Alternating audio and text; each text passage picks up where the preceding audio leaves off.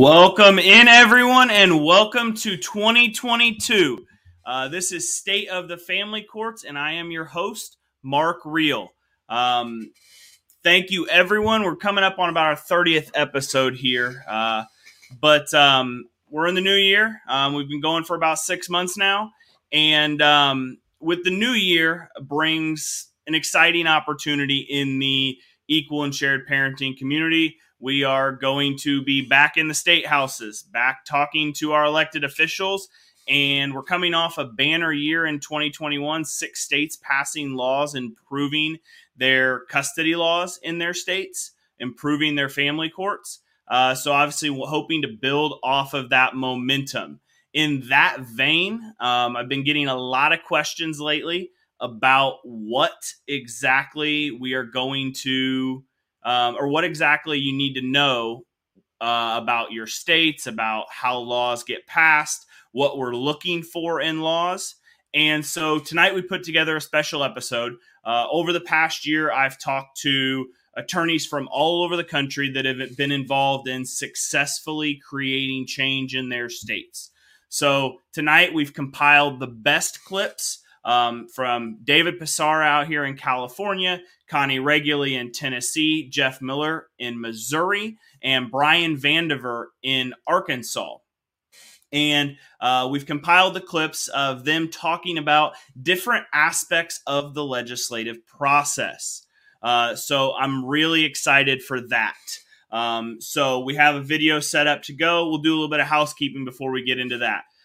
We do have an exciting January and February planned. We got Indiana, we got Georgia, we have a parental alienation expert, we have Kansas, we have Georgia, or we have South Carolina. So we have a lot of the states we haven't hit on that are going to be coming up, and a lot of really, really great topics.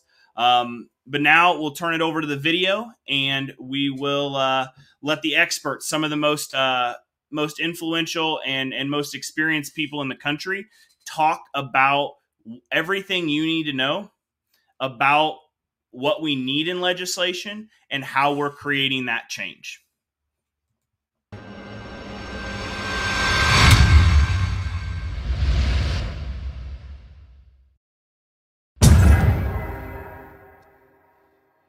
So quick side note, I live in Santa Monica, California, which is the bastion of crazy liberal insanity, home of the homeless, nuclear free war zone, all that good stuff.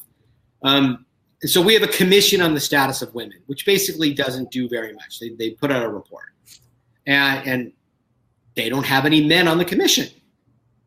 So I'm like, maybe I should apply. So I apply.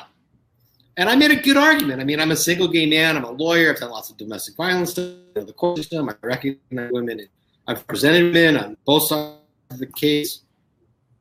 One of the politicians in our city council was talking to a friend of mine who said, yeah, he probably would be good. There's not a chance I could vote for him. I would get destroyed on election. You could not put me on that commission because it's just too politically incorrect. And we still live with that. Even in the bastion of liberalism, Santa Monica, they're still very hyper aware of the politics of everything if you're a politician. Yeah, 100%. I've had conversations with politicians I'm in a little bit more, especially if you go into Southern Riverside County, if you go into Orange County, those are either purple or red areas. And they're still hyper aware of the appearance, what could be levied against them if they put their support behind something like equal and shared parenting. Always. Which I think is a shame because, the reality, I think, from the perspective of somebody that's been doing this for a long time, once we actually get to equal and shared parenting, and once that becomes more a norm, we will actually see less fighting in the courts. We will see less damage to the kids because study after study after study has shown it is not the divorce that's actually damaging to the kids. It's not having two households. It's not mommy has a new boyfriend or girlfriend, daddy has a new boyfriend or girlfriend. It's the fighting between mom and dad that causes the internal angst and anxiety and neuroses in the children because they're dealing with that and they internalize that. they can handle 2 homes easily. They adapt quickly. Mm-hmm. If it's a peaceful breakup, kids are fine. Well, I think it is actually some of Warren Farrell's studies that it's not, the kids going back and forth is not an issue for them. It actually helps them because they know in a very short period of time, they're going to be with the other parent. They're with one parent, and they know in the very near future, they're going to get to see mom. In the very near future, they're going to get to see dad. What's damaging is like you said, the fight, and then going long periods of time without seeing the other parent. Yeah. Yeah. It's horrible. And, for us as lawyers, like, I don't know how much education you're doing of your judges, but that's something we have to educate our judges on. When we file our memorandum of points and authorities, like, that's something that we need to be putting in there that, Your Honor, you need to be aware, like, this is what studies are showing, that the 223 or 35 or 34 is really good for the kids in the long run. And the judges, this is where their bias comes in of, well, kids need stability. Not so much, actually. What they really need is consistency, not stability.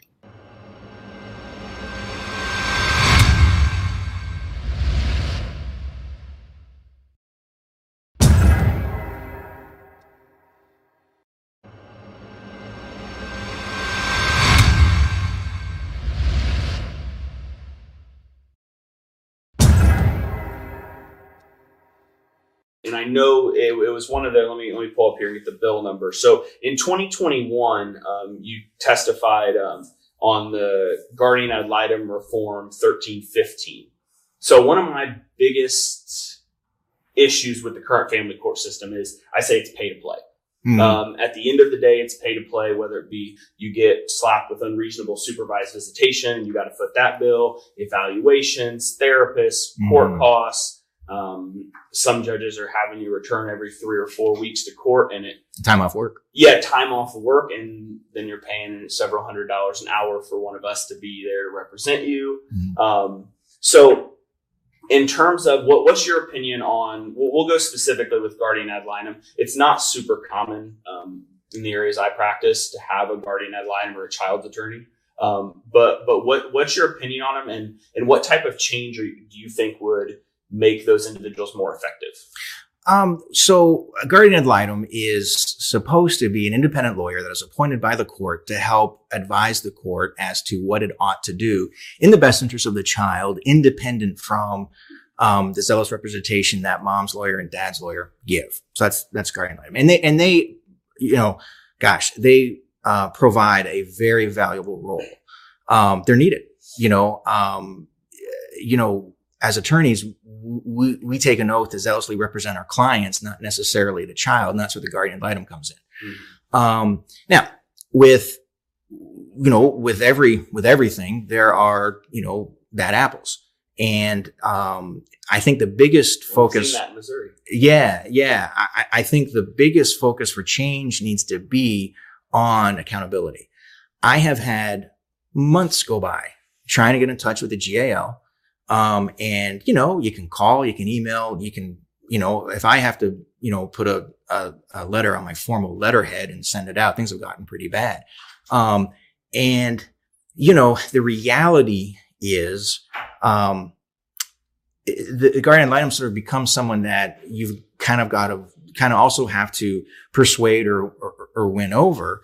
And so it's difficult then to, I don't want to use the word challenge. It's too strong a word, but to seek some type of accountability that says, hey, I've been calling you for a couple of weeks and I haven't heard back.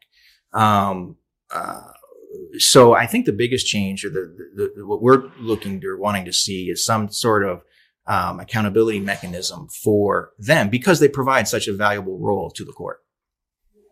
Yeah. And so this is the thing. I think my piece, specifically how a lot of these third parties are used in the state of California, we operate under the presumption that a lot of times that dad has to prove he's a fit parent. Mm-hmm. And in reality, we need to take a look at it. And 99.999% of parents ultimately just want to spend time with their kids and want what's best for their kids. I think if we shifted our thinking to okay, if there's an actual issue, if there's actual substance abuse, if there's actual domestic violence that we can ascertain from what's been provided, yeah, then these professionals may be necessary, they may be needed. But I think a lot of times we pull these professionals in and it just muddies the water. And in my opinion, I think a lot of judges, at least in Southern California, utilize these professionals so they aren't the ones making the ultimate decision. Mm-hmm. They utilize that opinion or that report, whatever they provide, to guide them in their decision making. So the ultimate decision is not on the judge. Yeah, I mean, we have our statutes here in Missouri are pretty strict in terms of, if there are allegations of abuse or neglect, a guardian ad litem shall be appointed. I mean, there's no discretion by the judge. They have to do it. Yeah. So I think the fix there again is legislative. And that's why we've, at AFESP, we work so hard creating these relationships, and TFRM does a great job on outreach, and NPO with their surveys and whatnot.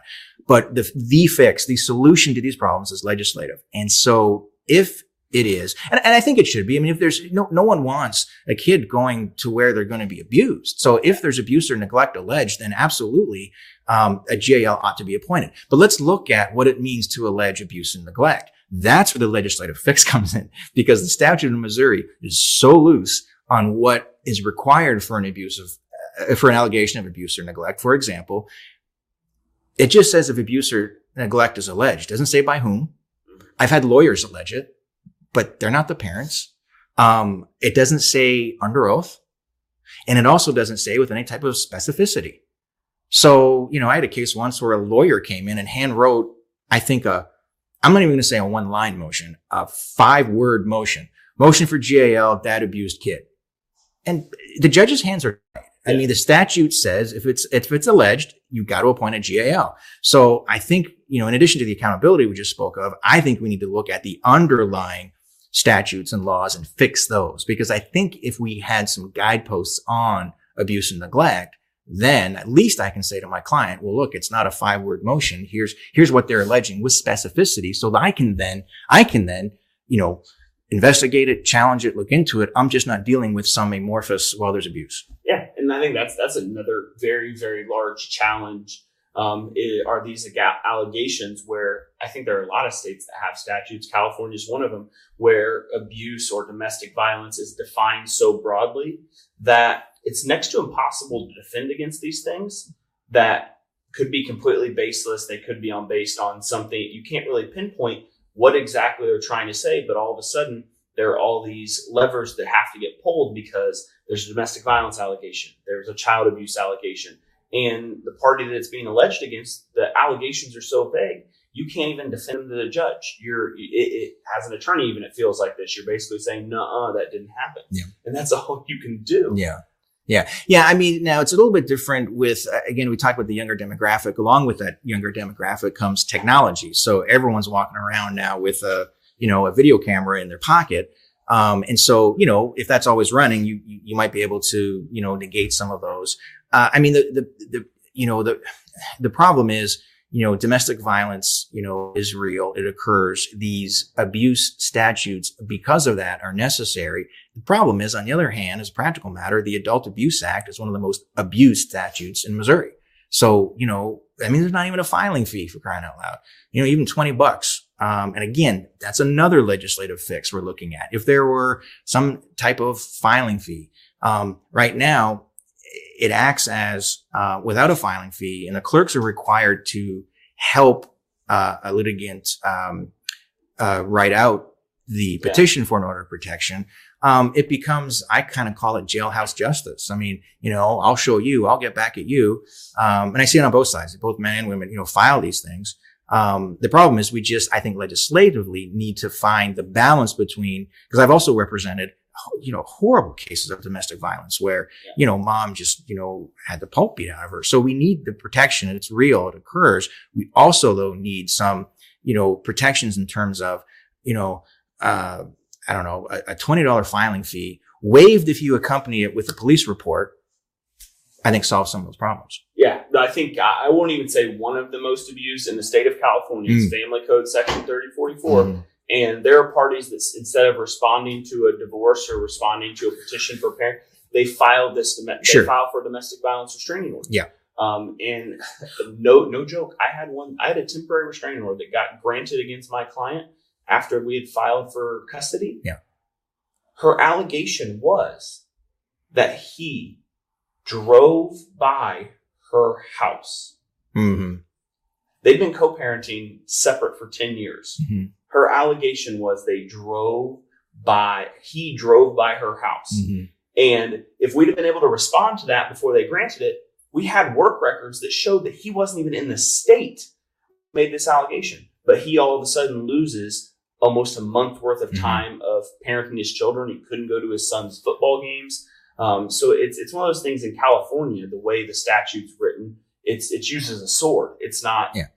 So, and that's where a temporary order entered at the beginning of the case solves these problems because it reels in the emotion. The first thing I'll say to a client who's filed an order of protection is I'll say, well, the first thing we're going to do is we're going to dismiss that. And their jaw, kind of drops. And I said, well, in Missouri anyways, it's only good for a year. It can be extended for another year, up to 2 years. But if your kiddo is only 3 or 4, you don't need an order of protection. You need a parenting plan. You need a custody order. The problem is, orders of protection have no filing fee and you have assistants filling it out. You don't have to hire a lawyer for it. That's why it's the go-to thing to do. And in the state of California, it's preponderance of the evidence to get right. the administrative restraining order granted. Right. And in the state of California, that creates a presumption for 5 years that parent that it's granted against shouldn't have any legal or physical custody. So all of a sudden, I would say 70 to 80% of my clients have either prior to me representing them, had a DVRO granted against them, or we've defended against a domestic violence restraining order. But it's such a sword that, like I said, the client who he had to, we had to go in and defend that he drove by. Right. It was a hearing that we were in front of the judge for 5 minutes, and the judge was like, no, this isn't anything. In my head, I'm like, why did you sign off on a temporary restraining order being granted? Because your name's the one that signed off on this. Right. But that data, all of a sudden, that was the preparation and multiple witnesses showed up that day, everything else.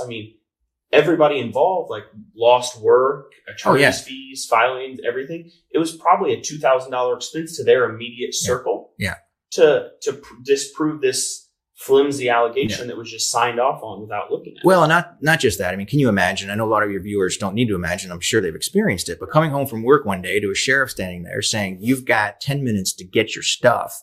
It's, well, where am I going to go? Sheriff, that's not my problem. And where are you going to go? At buddy's couch, your parents' home? But what about the job that you've got to have your work attire for or whatever, or your tools, you don't have time to get all the tools in your shop, in the garage or something, but again, I think what we work towards with AFESP is a legislative fix to these. So I think some ideas like a filing fee, waive it if there's a police report, will help hopefully curb some of the abuse. It's a very tricky issue. And this is, and I've never had, obviously 3044 in California is something that needs to be changed because of how it's weaponized and how it creates this contention when it's really in most cases not actually necessary. It is necessary in some cases. Well, if you can get in early enough, and that's, the best work I can do is when I can get into a case early enough. When someone comes to me saying, well, I want to file an order of protection. I say, wait a second, let me, what's going on? Well, he drove by my house. Well, that's not quite enough. What you really need is just, let's file your divorce or your custody and deal with it that way. So if you can get in early enough, because what that does is that controls the emotion, that controls that I want to get back at him or her. The way you get back is, living your best life, Yeah. And I think that goes part onto our profession. Yeah. There are several, I know in the equal and shared parenting community, there are a lot of individuals who don't necessarily like lawyers. And I see that every week in the comments. But I would say the vast majority of lawyers, when the lawyers go to talk and it's just the two of them, are like, we really don't need these things. Our clients are kind of driving this. Is there middle ground that we can make a deal right now? Yeah. Because I'll tell you this, the happiest that two lawyers, that at least personally in my experience, is you show up to court on that first day and the two lawyers tell the parties go stand out at the other ends of the hallway. You meet in the middle. And before you even go in front of the judge, you're like, hey, we got this figured out. Yeah. And it may be 2 months from filing to them having some sort of stability in terms of a custody. Well, that's just it, is how do I get stability back in my client's life as soon as possible? And that means a schedule, their kids, financial things straightened around. And that's why, again, these legislative fixes are so important, because they do that. Again, there's no point going back to court to get more time with your 5-year-old if by the time you get it, they're 8. Absent, there are, complex cases, absolutely. But I mean, the majority of cases, it's not rocket science. There's no reason cases should take 18 months minimum. I've seen cases drag out 2-3 years. There's no reason. There's none.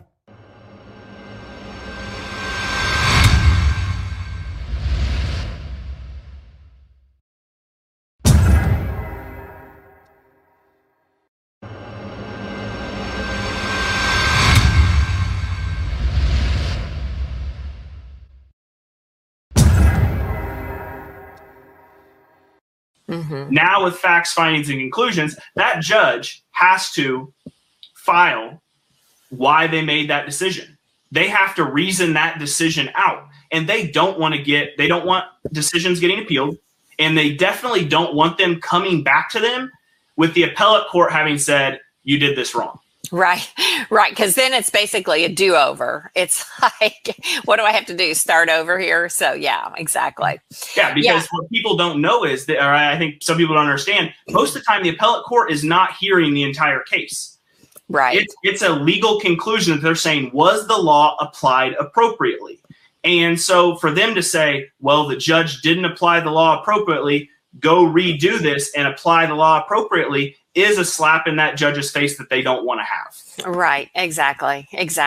So, but the findings of fact, again, you've got to know when you walk in there, for instance, let me just say, who takes the child to the dentist? Who does the homework with the child? Who takes the child to soccer practice? Who goes to the games with the child? Who calls the teacher, or who does the school call when the child bumps their knee or, gets a boo-boo? Which grandparents are closer to the children? How do you, what are the activities that you like to do with your kids? What do your kids like most about you? I mean, sometimes I ask parents that. What do you think? What is, Johnny like the most about you? What makes them smile when they see you? So you've got to be prepared to tell that story, and photographs, and sometimes videos. I mean, I walk in a courtroom and I have my photographs. I send them to Kinka or FedEx or Office Depot, and I have 8x10 color pictures. I have them page numbered. I put them in a notebook. And I've got all the activities and stuff, and I hand them up there and ask them. And the judges always go like, you don't have to go to those pictures one at a time. And I'm like, okay, well, we're going to mark them all as an exhibit, judge, and you can look at them during your lunchtime. But, I'll sometimes pick a specific picture. I'll say, turn to page, 45 and look at that picture. Where were you guys? What were you doing? You have to personify your relationship with your child. I cannot stress that enough. I also tell my clients, I say, look, you own the facts of the case. I don't. I'm just an attorney. I'm here to know the law. I'm here to help you figure out how you get your evidence into court, but you own the facts, and you're the one who has to create the facts. Very, very true.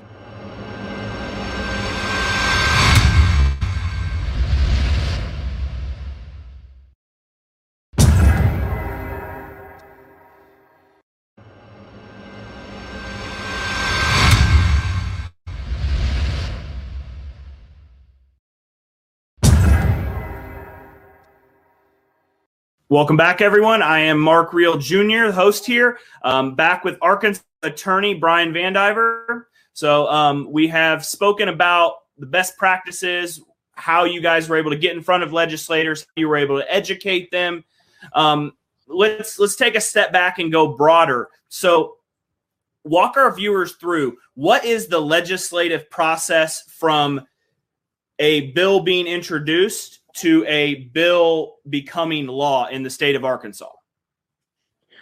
So in Arkansas, our session, we have a legislative session that meets every 2 years for big policy changes. We have a fiscal session that meets on the off year, but it's every odd year that our main session meets. And so after we failed in 2019, we kind of had a 2-year plan to say, okay, 2021, we're going to come back. The first step is getting your bill written in advance of far in advance of when the session actually starts. Because if you're writing your bill and getting it filed after the session starts, you're behind the game.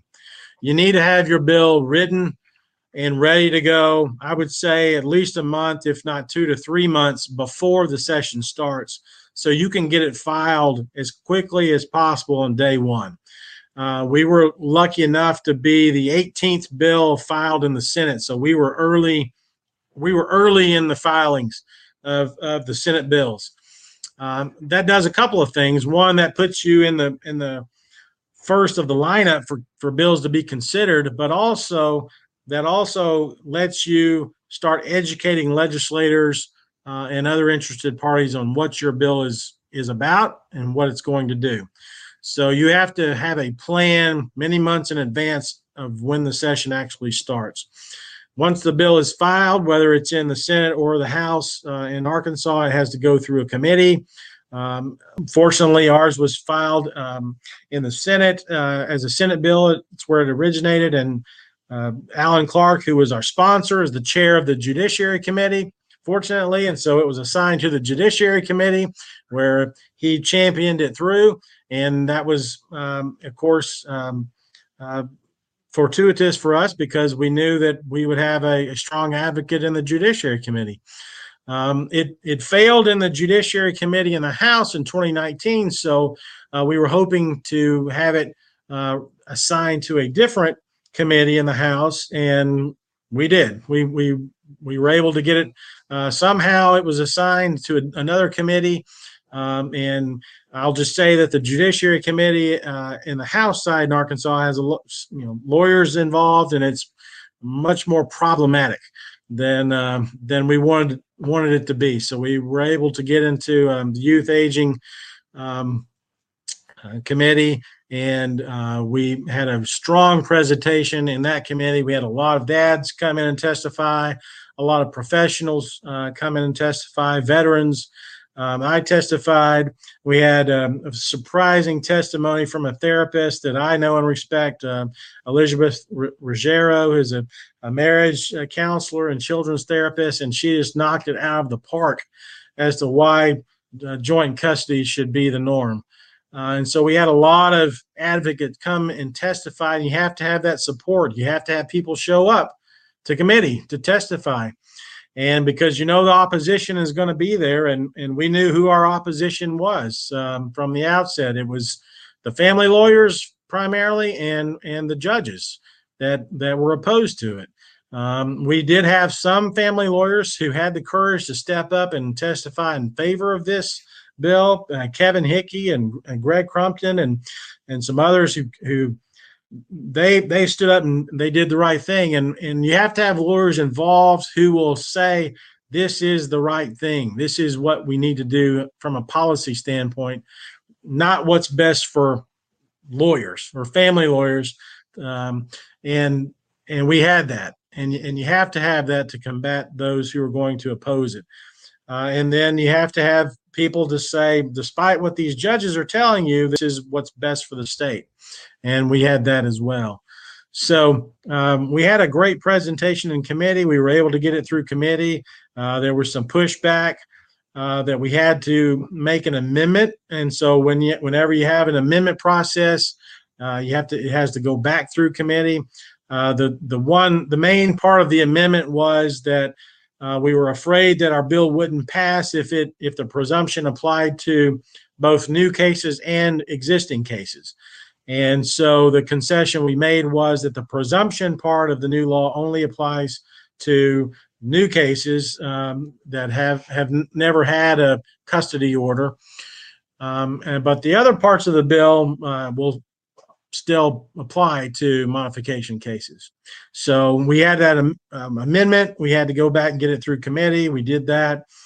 Again, it passed the Senate 33-2, passed the House 71, I think, to 16, if I remember correctly. and signed easily by the governor. So that's the process. And then in Arkansas, once a bill is signed, it takes effect 90 days after the end of the session, which our end of the session was at the end of April. And so Monday will be the day that most laws take effect, unless there was a bill could have an emergency clause on it, but ours didn't have that. So. Gotcha. Okay. So we got introduction of the bill. You're going to go through either the House or the Senate's committee. And then you're going to go to the floor for a vote in that chamber. That's then right. You go to the other side, you got to get through committee and go to the House. There can be amendments and it has to go back and forth, get passed around. Ultimately, you need both chambers to vote in favor of it. It goes to the governor's desk in the state of Arkansas. 90 days after the session's over, it becomes law. That's right. That process is a process that plays out pretty similarly in most states.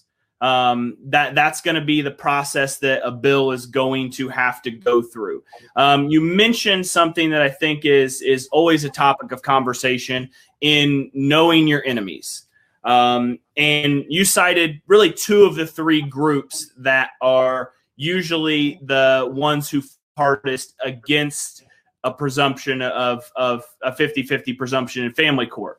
The bar associations, the family law attorneys, the judges associations, the individuals who currently have all the power and discretion.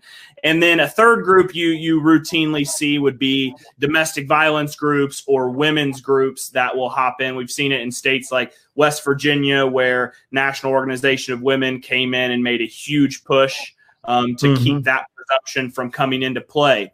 So for the two that you mentioned there, the family law attorneys and the judges, how did you guys go about combating those groups that, let's be honest, are more well-funded than the equal and shared parenting groups that are trying to drive this bill through? Well, what we did was our sponsors of the bill, Senator Clark, primarily had an open dialogue with any opponents of the bill, and he said, "Look, this is our goal, this is our bill, and we're going to pass something, and we welcome you to help us improve the law, and we are open to any suggestions you have to how we can improve the law." And he opened that conversation, had meetings with him, several in-person meetings, Skype meetings with judges, with family law attorneys. But at the end of the day, they just could not support a rebuttable presumption, any rebuttable presumption, because they wanted the discretion to remain with the judges. And that's just not what our goal was, and we weren't aligned. So we did take some of the language that they proposed and incorporated it in the final bill. But at the end of the day, our goal was to have a rebuttable presumption that could only be deviated from with clear and convincing evidence. And that standard was so critical. There was one point where we were having our discussions, and the idea came across, the judges really want us to cave on this clear and convincing evidence to get it done. Do we need to do that? And I said, absolutely not. And others said that as well, because if we cave, then nothing really is going to change. If it's a preponderance of the evidence, for the viewers that don't understand the burden of proof, a preponderance of the evidence means 50% plus anything else. And the way I describe it is, if you have the evidence falling and a feather of evidence falls one way or another, that's preponderance, and that decides the case. And so to have that feather of evidence fall one way or the other to make the distinction between custodial parent and non-custodial parent every other weekend is a huge impact. And that's why the burden is so important, because in Arkansas, we already had in our law, in other areas of the law, the definition for clear and convincing evidence. And that means evidence that produces a firm conviction in you that the allegation is true. Or in another way, proof so clear, direct, weighty, and convincing as to enable you to come to a clear conviction of the matter asserted. And that's the standard that we should be using in custody cases. If we're going to terminate parental rights, I mean, that's the standard that's required for the state to terminate parental rights, right? That's the standard they have to meet according to the U.S. Supreme Court. So if it's parent versus parent, why shouldn't we also require that standard to terminate parental rights? And we should. This is not a car wreck case. This is not a case that a contract case. This is a case that impacts people's lives forever. And I don't do family law, but I've experienced it, and I understand it. Yeah, I mean, I've had attorneys who now practice family law that were public defenders that handle PI cases, and every single one of them will say the most stressful thing is thinking about someone on preponderance of the evidence losing either all or a significant portion of their parental rights. So I definitely applaud you for standing firm and standing your ground on that clear and convincing evidence, and explaining that to the viewers. And only an attorney could write that, or a judge somewhere, I'm sure, in the state of Arkansas, decided they wanted to be the one to define what that meant. Well, we hope that other states will follow suit and really adopt this burden as well, because it is a game changer. And I think we will see in Arkansas, I don't know that the number of custody cases will change all that much, but I think that there will be a huge change in the amount of litigation and time that is needlessly spent on whether someone is a fit parent or not, on frivolous issues that you shouldn't be fighting about. And I hope that's the case, and I really think it will be. I, as a practicing family law attorney, my first thought of this is there's almost never settlements prior to the first hearing. If you have a 50-50 presumption, and I was trained as a labor and employment attorney, you're a practicing labor and employment attorney, the law is a lot more clear cut, and you end up usually settling. Very few cases actually drag on in that area of law, because both parties essentially know the small window that the case will eventually fall into. So my first thought on these 50-50 is that as an attorney, unless there's a legitimate substance abuse issue, which is serious, unless there's a legitimate domestic violence issue, which is obviously serious, unless there's some issue along those lines, both attorneys are going to go in knowing that, okay, either the parents and us can come to an agreement and tell the judge what we want, or the judge is just going to slap the 50-50 on there. So as an attorney, I think in my mind, I think it's going to make it easier to settle early on, because the burden's going to be much higher to create something different or to drag things out. And that was our goal. That is our intended goal. That's our hope, to reduce litigation, to encourage settlement earlier through this rebuttable presumption, because as I know and as others have experienced, the more litigation there is, the deeper the scars are and the harder it is for the parents to heal and move past litigation. And if you can take some of that litigation away and settle it earlier rather than later, I think it only benefits the children in the long run.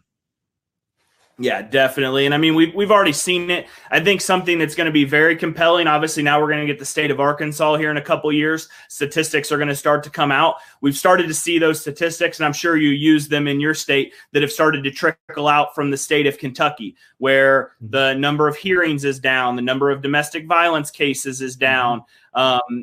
That a lot of times we didn't really talk about in terms of the enemies to equal and shared parenting, but those domestic violence groups that come and say this is protecting the abusers. And we're starting to see, if we get more and more states on board with this, I have a gut feeling that the statistics are just going to become overwhelming, that it's going to become that tidal wave that 2-3 years from now, if you're a legislator that does not support this 50-50 presumption, you're going to have that kind of scarlet letter moving forward of you supported discrimination.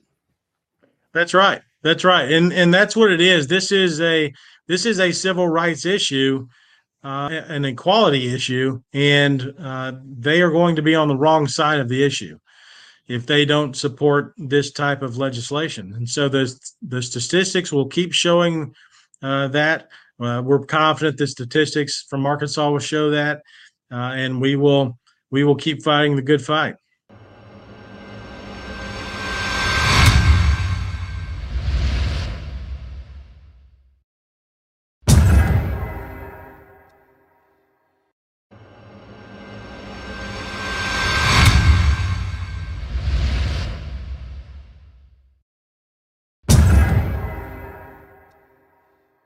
So we'll get back to what brought us here today. and as always, we start out with what's going on at the state level, and we start out with the National Parents Organization scorecard. So taking a look at that, the state of Missouri grades out as a C+, which is average, maybe a tick above average in terms of where it sits compared to the other states. Now, there's been a lot of movement, and you're obviously someone who's been on the ground and been testifying. So dating back all the way to 2016, there's been a ton of activity, but maybe not a ton of movement in the state of Missouri. Do you kind of want to tell the viewers about what we've had going on? Sure, yeah. So first, before I start, big shout out to NPO. Just some fantastic folks there, and they have done a lot of background work in getting surveys done that we'll be talking about this throughout the weekend, but that have been instrumental in getting the nation's best equal shared parenting law passed in Arkansas. They did some similar survey work for Missouri as well. So great job by our team there. Missouri started. This will be coming up. Will be our 8th year. And it started, so a few years before, I guess around 2014, 15, is when bills started to get filed. 2016 was a bit of a watershed year because that's the year we first got into statute terms regarding equal parenting. It didn't quite make it into where it needs to be in terms of what we call, a rebuttable presumption. And that's what that is that is just sort of like a starting place. So, if you think of a football game, instead of starting at, in the end zone or at the, anywhere like the 20 yard line or whatnot, why are we not starting at the 50-yard line? So that all began in Missouri in 2016. And what happened in 2016 is a change to the statute. It was 452.556.1. And basically it said that court clerks are required to create a handbook to help parents create a parenting plan. And in so doing, the language was, they have to create guidelines as to what to include in a parenting plan. And here's the key: in order to maximize to the highest degree the amount of time the child may spend with each parent. Great sounding language. It's just not beefed up in the right place. Yeah, in the right part of the statute. I mean, we need something that directs the judiciary to say, this isn't a clerk creating guidelines for a handbook. This is the judge saying, we're starting at 50-50. Now, some do. The problem is, our counties are, if you've got counties here in the St. Louis metro area, you've got a couple of counties divided by the Missouri River. And the problem is you can start with a judge in one county who says we're starting at 50-50. You can go 20 minutes across the river and get the exact opposite experience. And that just shouldn't be the case because it's a state law. It needs to be applied consistently, regardless of the courtroom you're in, the judge you have, the lawyer you have. So that's why we need to give it, and we've been working since 2016 to say, well, now we've got, the basics, the model. Now we've got to give it some teeth and say, here's where you start. And it ought to be that you shouldn't have to prove you're a good person. I mean, I hate to compare it to sort of criminal law, but in criminal law, we've often heard, you're innocent until proven guilty. You don't have to prove your innocence legally in criminal court. So why is it any different for a parent? Why does a parent have to come in and prove I'm a fit parent? I mean, the presumption, and there's some U.S. Supreme Court cases that say, a parent is presumed to be fit. Well, if that's the case, if you're presumed to be fit, then you shouldn't have to prove that. The burden should be on the other side, the parent who believes you're not fit, to prove you're not fit. And so that's what, the intent of our work, our lobbying, our legislative drafts are to say, no judiciary, you start where they're both fit, they have equal time. If someone is offering why there should not be equal time, well, they've got to come forward and prove it.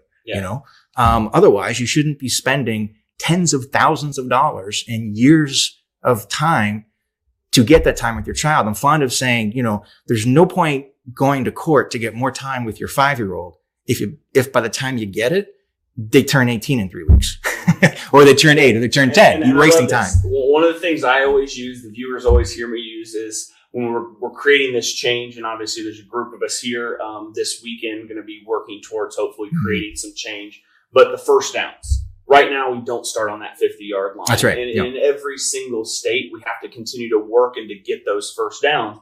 And in a state like Missouri, there's been a ton of activity, but we saw, I think it was ended up being 6 states last year that passed some form of improvement. Yeah. And you kind of mentioned the 3 prongs we're looking for. We're looking for that rebuttable presumption. We're looking for the burden of proof to rebut that presumption, and then facts, findings, and conclusions if that presumption is rebutted. So there's some accountability. Well, and that's the other part of the change in 2016 that happened is part of that law said judges have to enter facts, findings, and conclusions of law for their judgments. So they can't just sort of willy-nilly say, well, I'm going this way and da-da-da. No, they've got to have, something substantive justifying their order. It also comes after. So that's the aspect of the law that happened in 2016. After that law went into effect in August of 2016, there's a very important case that came down in Missouri called Morgan v. Morgan. And Justice Page did a terrific job analyzing the custodial statutes in Missouri, as well as this new law. And she said in her opinion, the intent of the legislature is clear. Joint custody is favored. And look at this language about creating the handbook. It says to maximize the time with each parent. So what we're going to interpret that new law is saying is it ought to start at being equal. The problem is it's just with so many different counties, so many different courts, it's just not been strong enough. And that's why we need to create a follow-up bill like all these other states are now doing. And we've worked with, half dozen, 8 or 9 different states like Arkansas, like Wisconsin, like Michigan. That's the great thing about volunteering for an organization like Americans for Equal Shared Parenting, even though I'm Canadian. Canadians are for it as well. Is we've been able to work with all these different groups, like NPO, like the folks in Arkansas, to draft core quality legislation that's consistent. It's consistent from each state. So we're basically in the process of drafting and eventually adopting a uniform statute on equal parenting from the beginning. And it's just from the beginning. I get if there's other issues, that's fine. You got to come into court and you got to prove it.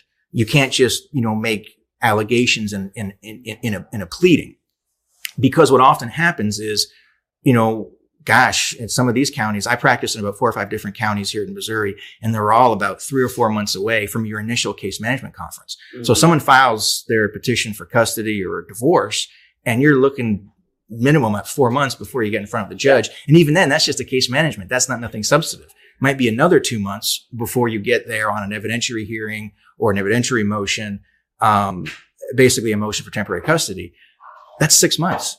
If you haven't seen your kid in 6 months and that kid is 3, 4, 5 years old or however the age, that is a huge problem. So what our attempts are in drafting this legislation is we also need to get a temporary order done within the first month. So here's the deal. And this is the standard. It's not, you can still vary it in terms of, even though it's 50-50, you can achieve that a number of different ways, week on, week off, 2 days, and then 3 days over the weekend, every other day if they're a young kiddo.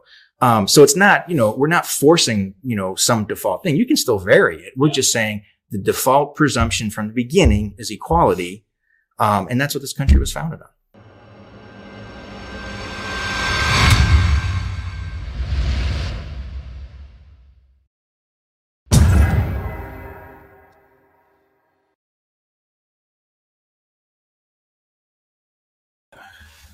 All right, guys, I hope you enjoyed a replay of some of our greatest hits in terms of legislation and changing our state's laws.